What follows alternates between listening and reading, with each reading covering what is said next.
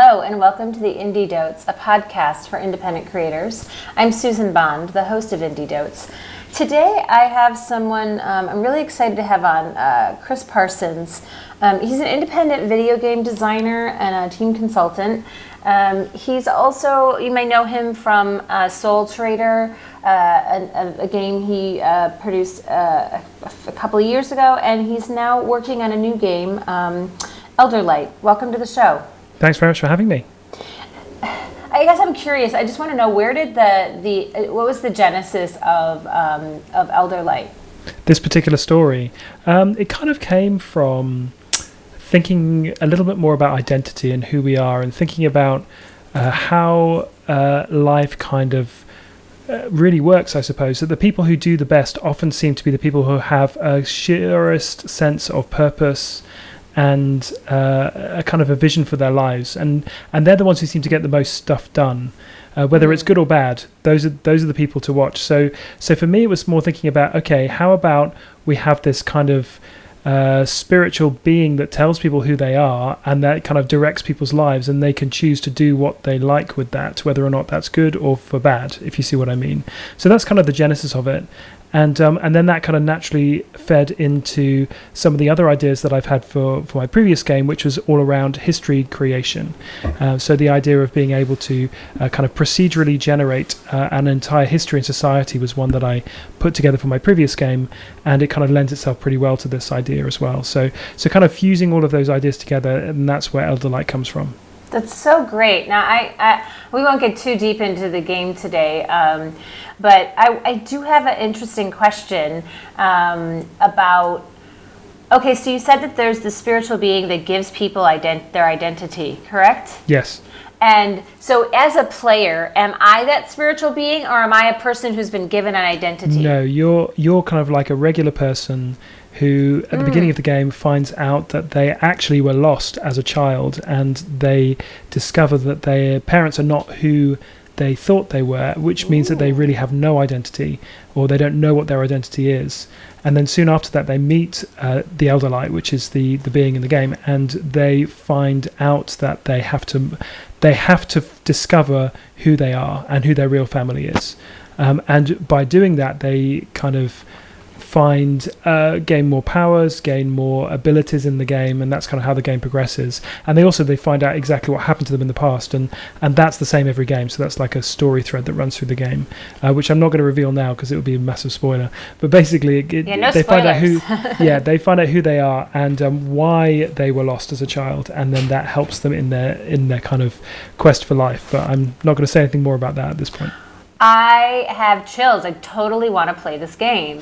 And so tell me, how far are you in the development of Elder Light? Sure. So it's about 3 or 4 months in, part-time at the moment. So I put together a sample map and a sample combat demo, which I'm working really hard on at the moment to make it, to kind of polish it up and ready for release so that people can play it and have fun with it.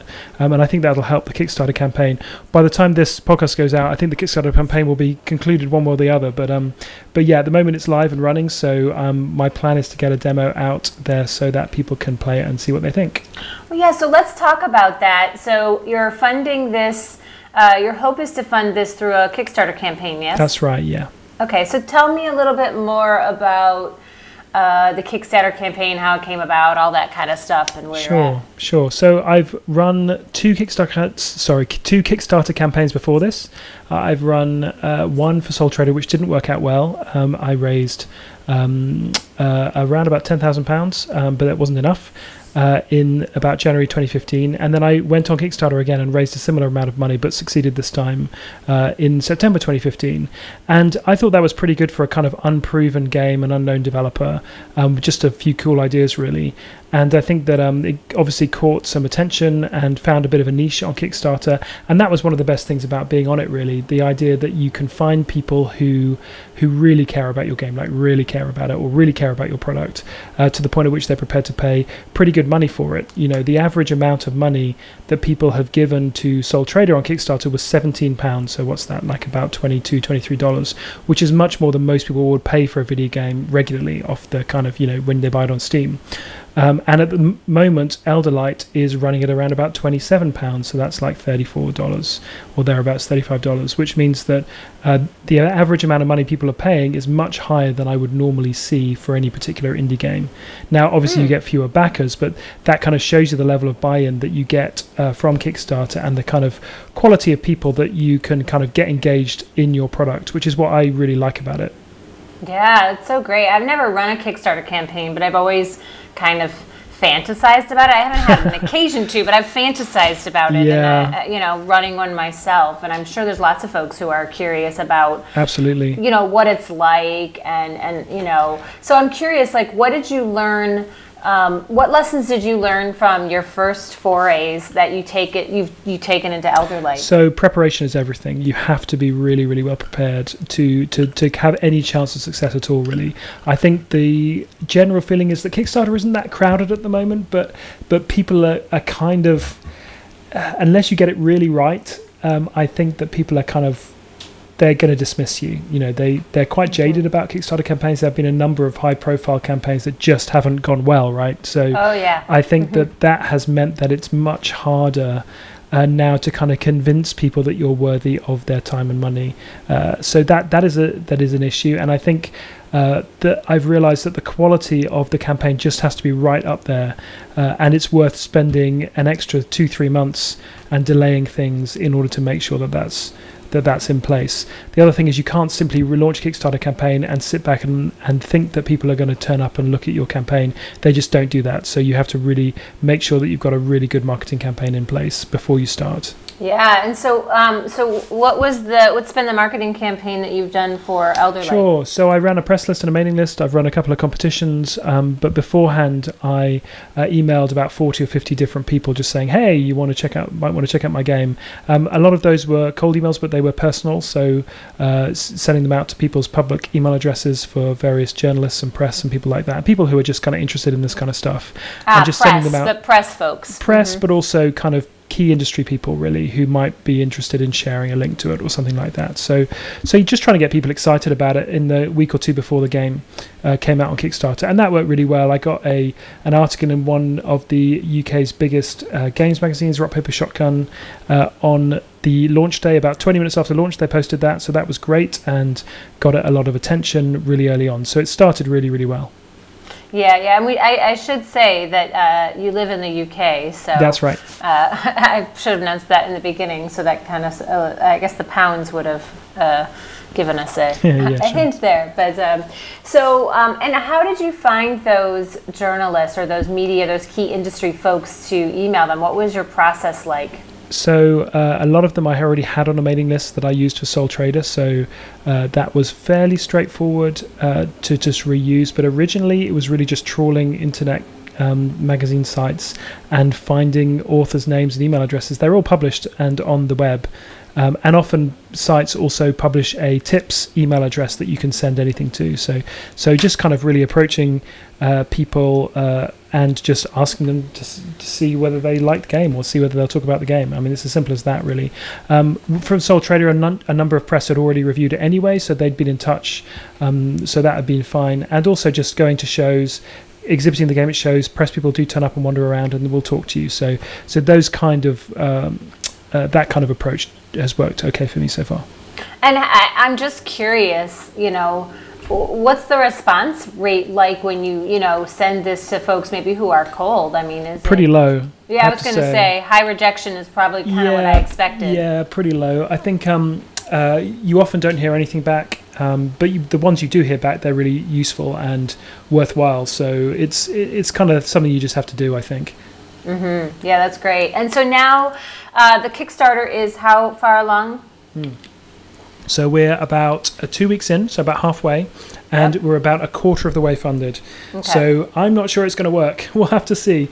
And if it doesn't, then I'll have to do something else, but or find another way of doing it. But at the moment, it's been a good, positive experience anyway. I've found a lot of fans. I've had thousands of views on my videos, and so even just that raising awareness is really useful. And through that, I've also contacted a whole bunch of publishers who can kind of see the the finished form on the Kickstarter and maybe decide whether or not they might want to publish it, which would be a kind of independent way of getting the money to make the game. Yeah, well, that was my question. So if you don't get funded, what next? So I'm going to kind of polish it up and get it to a position where the combat demo is I'm really happy with, and that I feel like it really demonstrates the game. I'm doing that at the moment.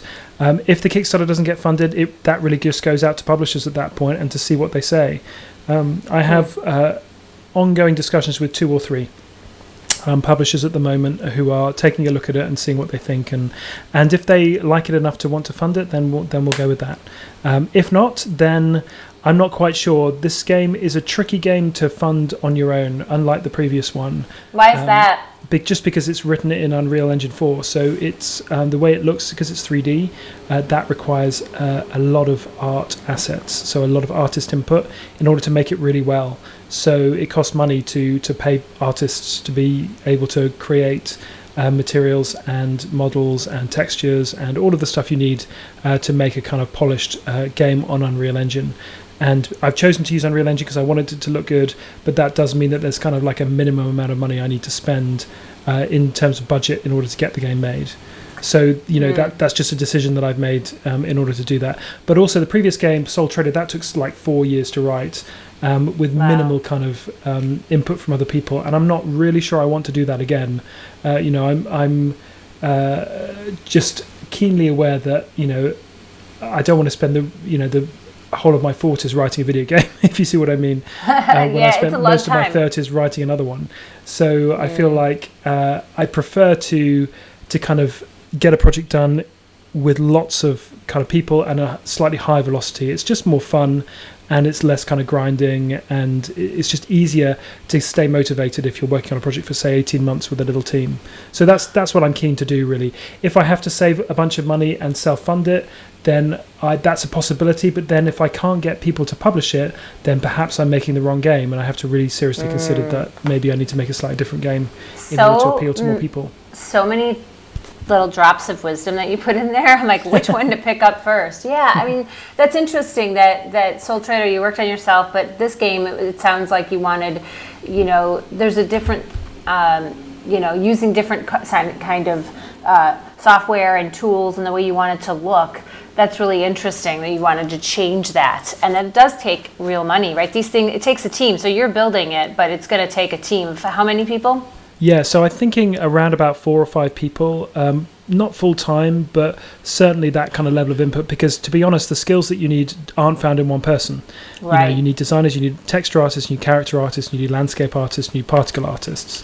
So in order to get all of these different people, you need kind of like part-timers all across the board, and I've mostly put together that team. I still need a particle artist, but I've got a composer, I've got character artists and landscape artists and GUI artists, so it's kind of in place and ready to go. I just need the money to be able to pay them, really.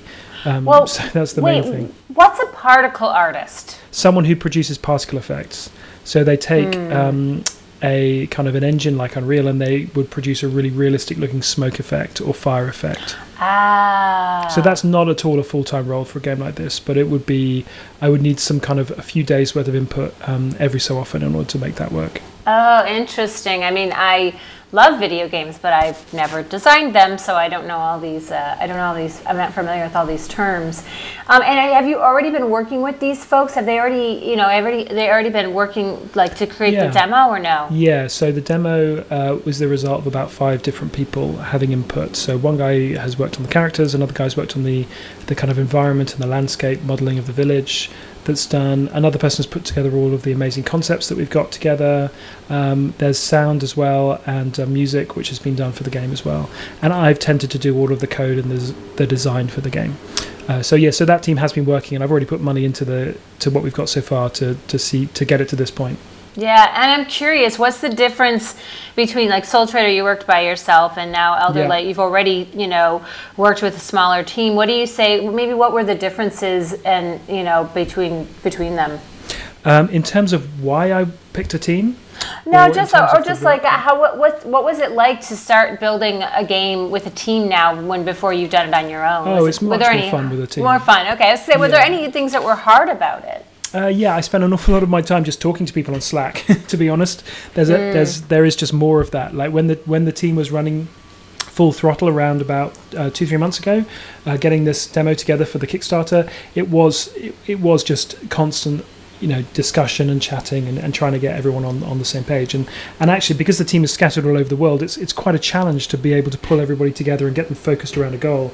And I found that to be take quite a lot of effort to cast enough vision for the game across lots of time zones so that people can really get a sense that they're part of something bigger. Where are your folks? So my artists are in the Philippines, in Brazil and Colombia, and my concept artist in Colombia, my marketing person who's kind of doing all the marketing for the campaign is in the UK in Bristol, and my composer is based in Bournemouth, also in the UK. So it is a bit of a stretch. It's probably three or four time zones at any one time. I was trying to add that up. I'm like, that's a lot of time zones. Yeah, we've got 3 time zones at least. That may shuffle around as I've kind of put together the final team. Assuming that I get funding somehow, I think time zones will be a factor in terms of who I actually pick to be the final team. Yeah, I mean, so you were doing a lot of the meetings by Slack.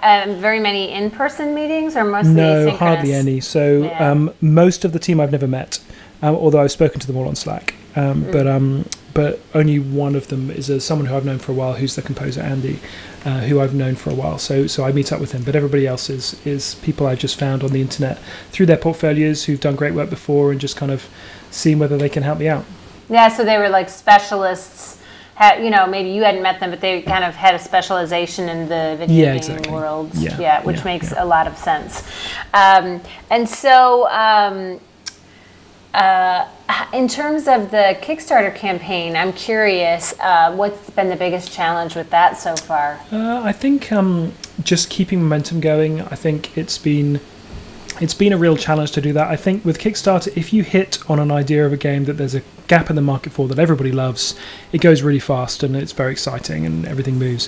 For mine, I think that I've hit a niche, which is good, but that means that the people who like it love it, because I've got, like I said, an average pledge amount of £27, so that's like $33. It's quite high, so I have hit a niche, but the issue is trying to find the people that want to play the game. So just trying to get it out to as many different people as possible has been a real challenge. And what are you doing to do now that it's launched? What's your marketing like? Sure. For So now? continuing to email more press people, just trying to get it covered on different sites. Lots of updates. I've posted it to Reddit. It did pretty well on the roguelike subreddit yesterday, and Imgur, however you pronounce that.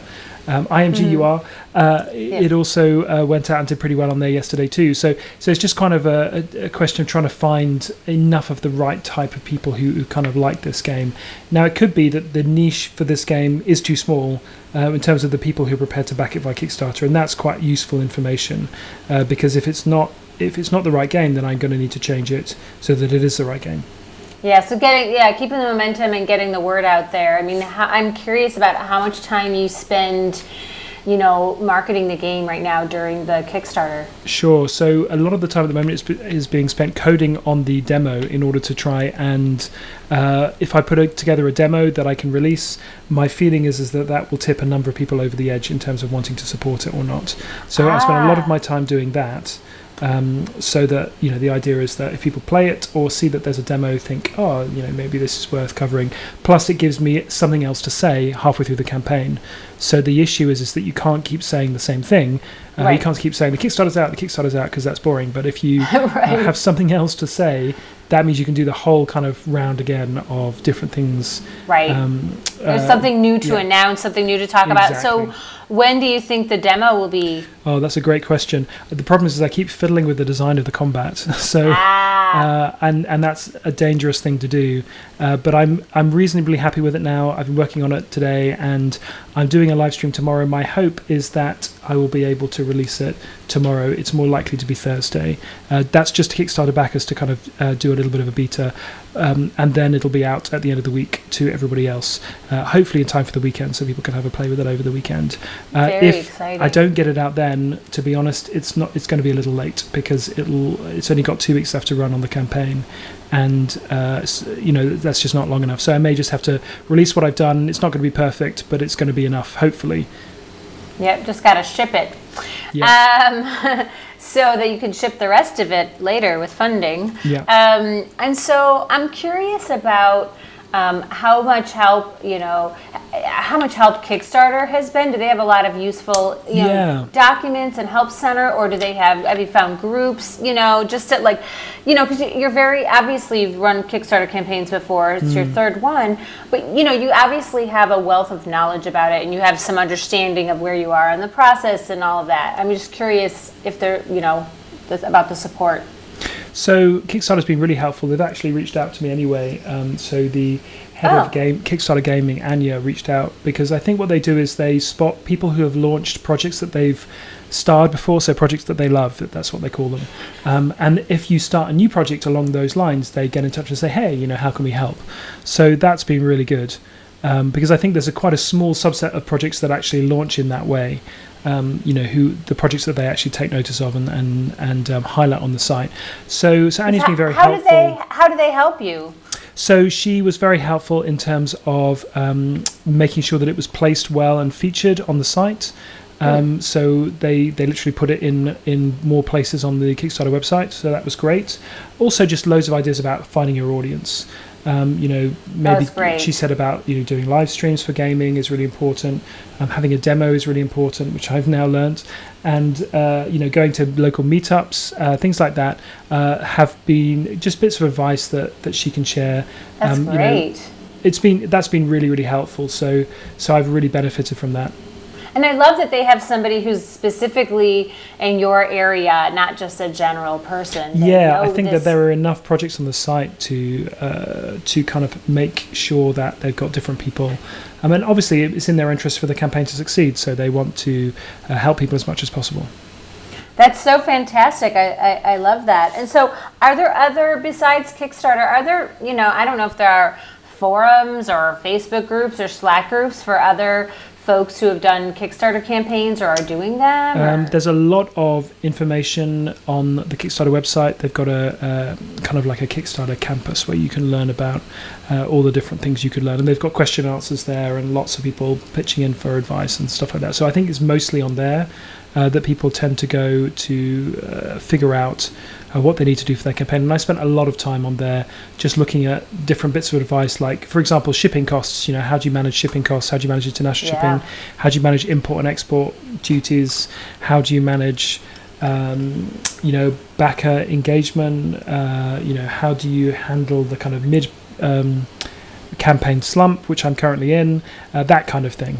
Just trying to figure out a lot of the answers to that. That's so, wow. I mean, I hear you say all of those things, and it's like learning a whole new job, it almost sounds like. It does feel a little bit like it. It isn't for the faint of heart, I have to say. It's Yeah, tell me more. What do you mean by that? Well, to be honest, it's a massive emotional roller coaster running a Kickstarter campaign. I got the first £5,000 within, I don't know, about 12 hours, maybe 18 hours, and that was very exciting. Seeing the money coming in like that, it was great. Currently at £10,000, and it's been running for about 16 days, so that kind of shows you how much it slowed down.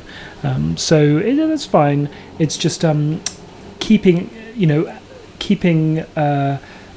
on top of your emotions is really important. So overnight, I woke up in the middle of the night about 4 a.m, because you do when you're running a campaign, because you worry about it, and you check your phone, and I saw that someone had given £500 for the campaign, and I was absolutely over the moon. So that was very exciting. Couldn't go back to sleep. And then this morning at 10 o'clock, I had somebody cancel an £80 pledge, another person cancel a £40 pledge, and I was right back down. Even though the net is positive, I was right back down on an emotional low again. So it's just like, you kind of, people cancel for all sorts of different reasons, and it's usually not your fault, but I sometimes think you think, oh, is it something I said? Why have they gone? Right. And I did start interviewing. So I try and send anyone who cancels a pledge of any size, I try and say, send them a message and say, hey, was it something I said? Or can you give me any feedback, is kind of what I actually say. And usually it's things like,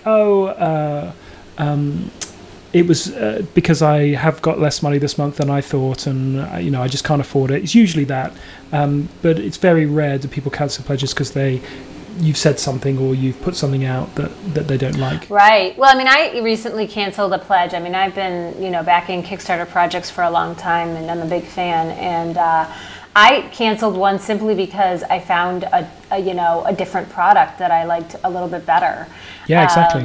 And it was another Kickstarter. The product I ended up getting was I don't know if you've heard about it. It's been making the news. The anxiety blanket. No, I haven't seen that. It's like a weighted blanket. Oh, I mean, it like blew out of the water, and it's been featured in a little bit of mainstream media. But I just changed it for something else, and they never wrote me. It's interesting. I've only canceled a couple pledges. Mostly because I found something better. I realized I don't really need this, and I need to put my money somewhere else right now. Yeah, and I get that, and I do the same. So sometimes you have to cancel. Yeah, and I've never had somebody write me back. I didn't know that they, I know, let's say, if you look at email marketing, when someone unsubscribes, you really aren't supposed to write them again. But I guess in Kickstarter, if they cancel, there's no rules. No, it's not like email marketing. So you can send them a quick message on Kickstarter saying, "Hey, thanks for supporting it. Sorry to see you go, but don't worry about it." Any feedback, is what I tend to say, and I think it's because I'm a reasonably small. I tend to run smaller campaigns. I don't have tens of thousands of subscribers where you'd get cancellations every day. So I probably only had, I forget exactly, maybe a dozen. So it's quite easy for me to just check in with those guys. And I've heard back I did that with Sole Trader. I haven't done it so much for this one because with the Sole Trader campaign, when I checked in, people were like, "Oh, thanks for writing," but it was just that it was, the wrong time of the month for me. I couldn't afford it or whatever it was. And so I stopped writing after a while. The other thing that I do is anytime anyone gives me any kind of significant pledge, which, kind of a few £100 or, £100 or £200, I always write to them and say thank you. I think that's really important. Oh, that's so great. Write them a little message saying, "Hey, I just really appreciate your generous pledge." That really helps. Because to be honest, it's great to have people who's pledged like £15, £20 to get the game. When someone pledges 100 or 200 or 500, that's really exciting. That really makes you... it really encourages you as a backer. So I always feel like it's worthwhile telling people that how much I appreciate it when they do that. Well, right, because there's a big difference there. That's a very strong, they're strongly behind you if they're willing to put that level of money, at there. So that's great. And talking about backers, what I'm curious about, the thing I'm always really curious about when I look at a campaign, I watch the video and I look through, one of the first things I do is I look at all of the backer levels. And partially because I'm trying to figure out, do I want to back and at what level? But I'm also really curious about how you figure them out. And I'm wondering if you could give us a little bit of I'd love an insight on how you figured out your levels for Elden Light. Great question. So the first and most obvious thing is how much is this going to cost me? So if it's a physical reward, there is going to be a cost to that. And I have to factor that into the price. So is it going to have shipping? Is it going to be international shipping? Am I going to include shipping, for example? So I would always figure that out first. And then I would mentally take that off any reward that I give, because that is effectively any reward level that just makes sure that I'm dealing with profit and not revenue, which is important.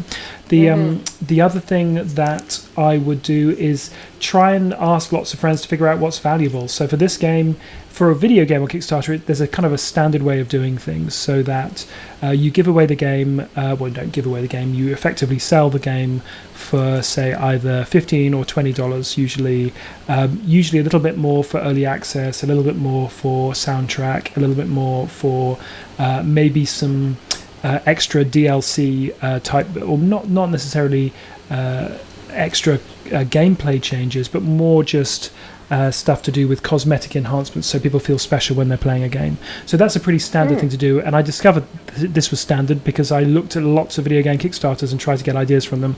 So that's basically how it worked. Well, that's what I was wondering when you say fairly standard. It wasn't it's not like Kickstarter gave you any sort of guidelines. It was just you going out and looking at all these video I looked games. at a lot of different campaigns that I really like the look of, campaigns I've backed myself, but then I just put them out, put a set together and asked friends and just said, "Hey, what do you guys think?" I also surveyed my Kickstarter backers from the previous campaigns at least twice, because they're obviously the core target audience, and there were 500-600 of them. So that gave me a chance to, firstly, I kind of ran the game idea by them to see what they thought. to see if they thought it was interesting. And the second time, I just ran the whole campaign by them about 2 weeks before it went live and just said, what do you guys think? I also sent out a preview link for the campaign to all of the kind of influencers that I knew and all of the press people I knew, because it gave them a chance to see the campaign before it went live, and that kind of feels good. So there's that also, it gets them on your side, but also it's around the idea of just kind of getting feedback as much as possible and as early as possible. Got it. So that's really great that you know. So it's not like Kickstarter gives you guidelines for how to set your backer level. They do give you some vague guidelines, but not specifically. Yeah. I mean, they basically say be careful about how much stuff costs, like shipping. So if you're shipping heavy books, for example, make sure that you factor in international shipping charges into that. So I did a lot of work on that.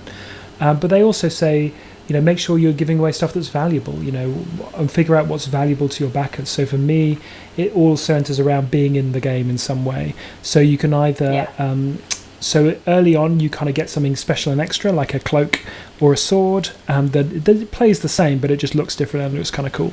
But on the higher levels, you actually get to influence the content. So you get to design quests in the game. You even go so far as to being a famous character from the past, where you can have a statue in the game, and people can click on the plaque and below the statue and read all about your life, you know, things like that. So that's kind of how I've pitched the higher tiers. Well, yeah, and you know, just for full disclosure, I'm a backer of the game, and I looked at those higher levels, and I was like, oh my gosh, those look so exciting. And then I was like, okay, reel yourself back for a minute. Just get where I was at. They're for people who have plenty of you know, kind of disposable income, who really want to support it, you know, that. And I think there is a small number of people on Kickstarter who are like that, who are generous, want to see things happen, and are prepared to give large amounts of money, because they have, you know, for them, you know, they just happen to be wealthy individuals themselves, or they you really want to support it. It's a question of priorities, really, you know. But obviously some of those amounts are quite significant. I think my highest one is about $2,500, $3,000 total dollars, and you know, not everyone is going to be able to afford to or want to support at that level, and I totally get that. But the idea is to have those there just in case. You know, I've had a couple of £500 backers so far at this campaign, which has been great. And what do they get at the £500 backer level? So the 500. Let me just get this exactly right, because there's an awful lot you get at that level. So let me just have a look. Sure thing. Yeah. Make sure that I can find. Yeah, I mean, you know, it is amount.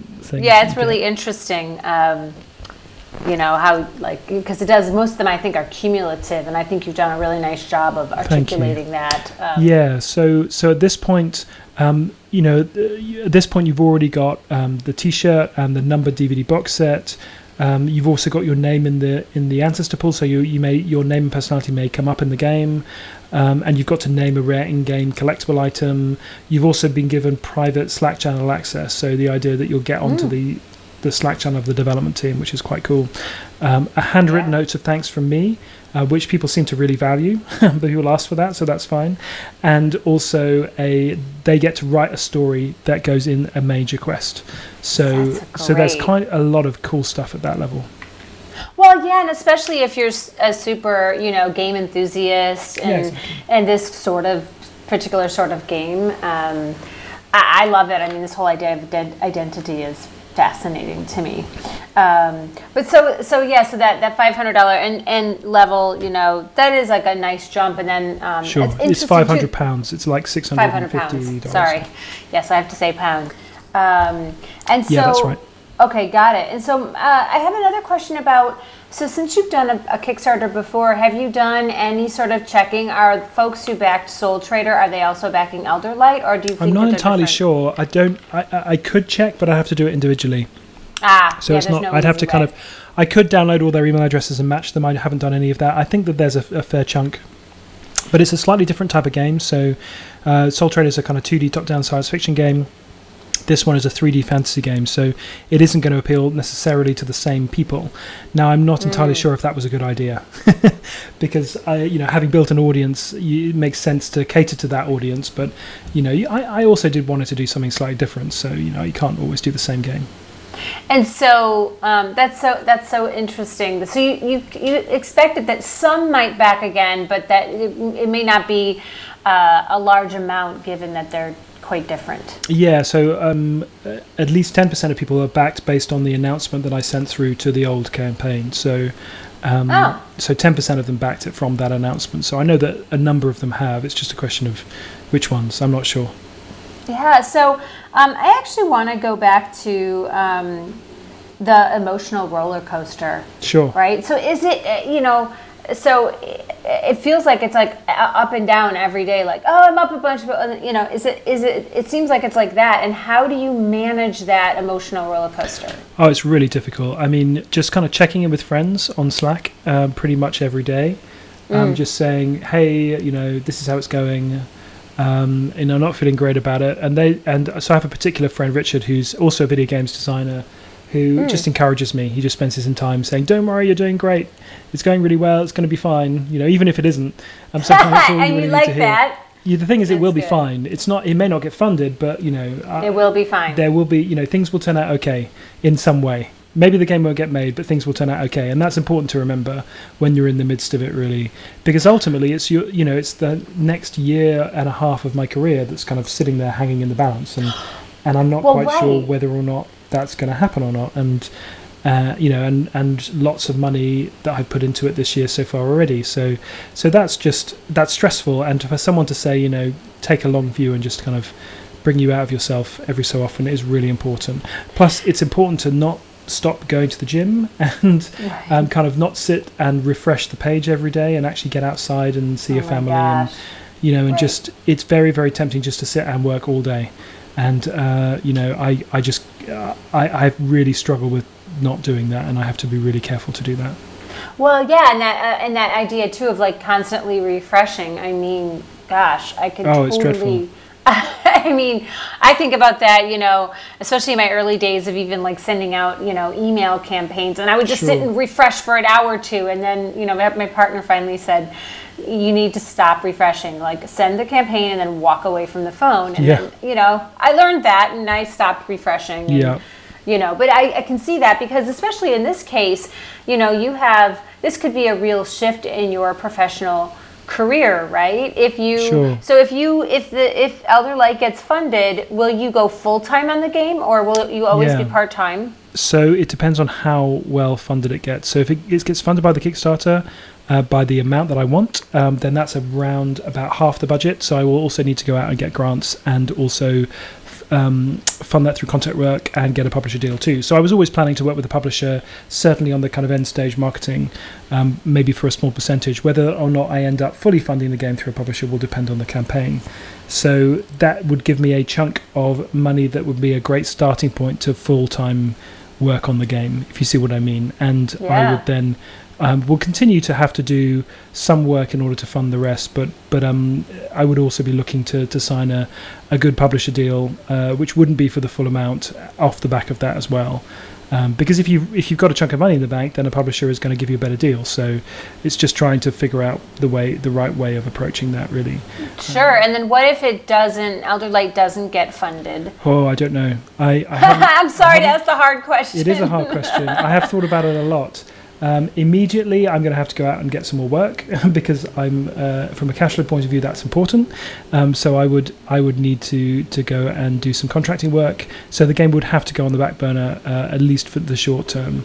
In the meantime, though, I have when the campaign is finished, I'll have a polished, kind of packaged pitch for a game, which I can then go and talk to publishers about. I'm speaking at a conference in Brighton, the UK Games Developer Conference. So that will be a great opportunity to kind of meet with publishers who might be interested in funding it when I kind of show it. And I have to kind of resign myself to the fact that I may need to change the design of the game in order to kind of appeal to a slightly bigger market, which is a bit of a shame, but that may be necessary. Yeah, so even if it doesn't get funded, it's not like you shelve the game. It's sort of like, well, maybe what's next? Do I need to? Yeah, I would have to do something. It would be shelved, but it wouldn't necessarily be permanently shelved. I would shelve it on a presentation shelf, if you see what I mean.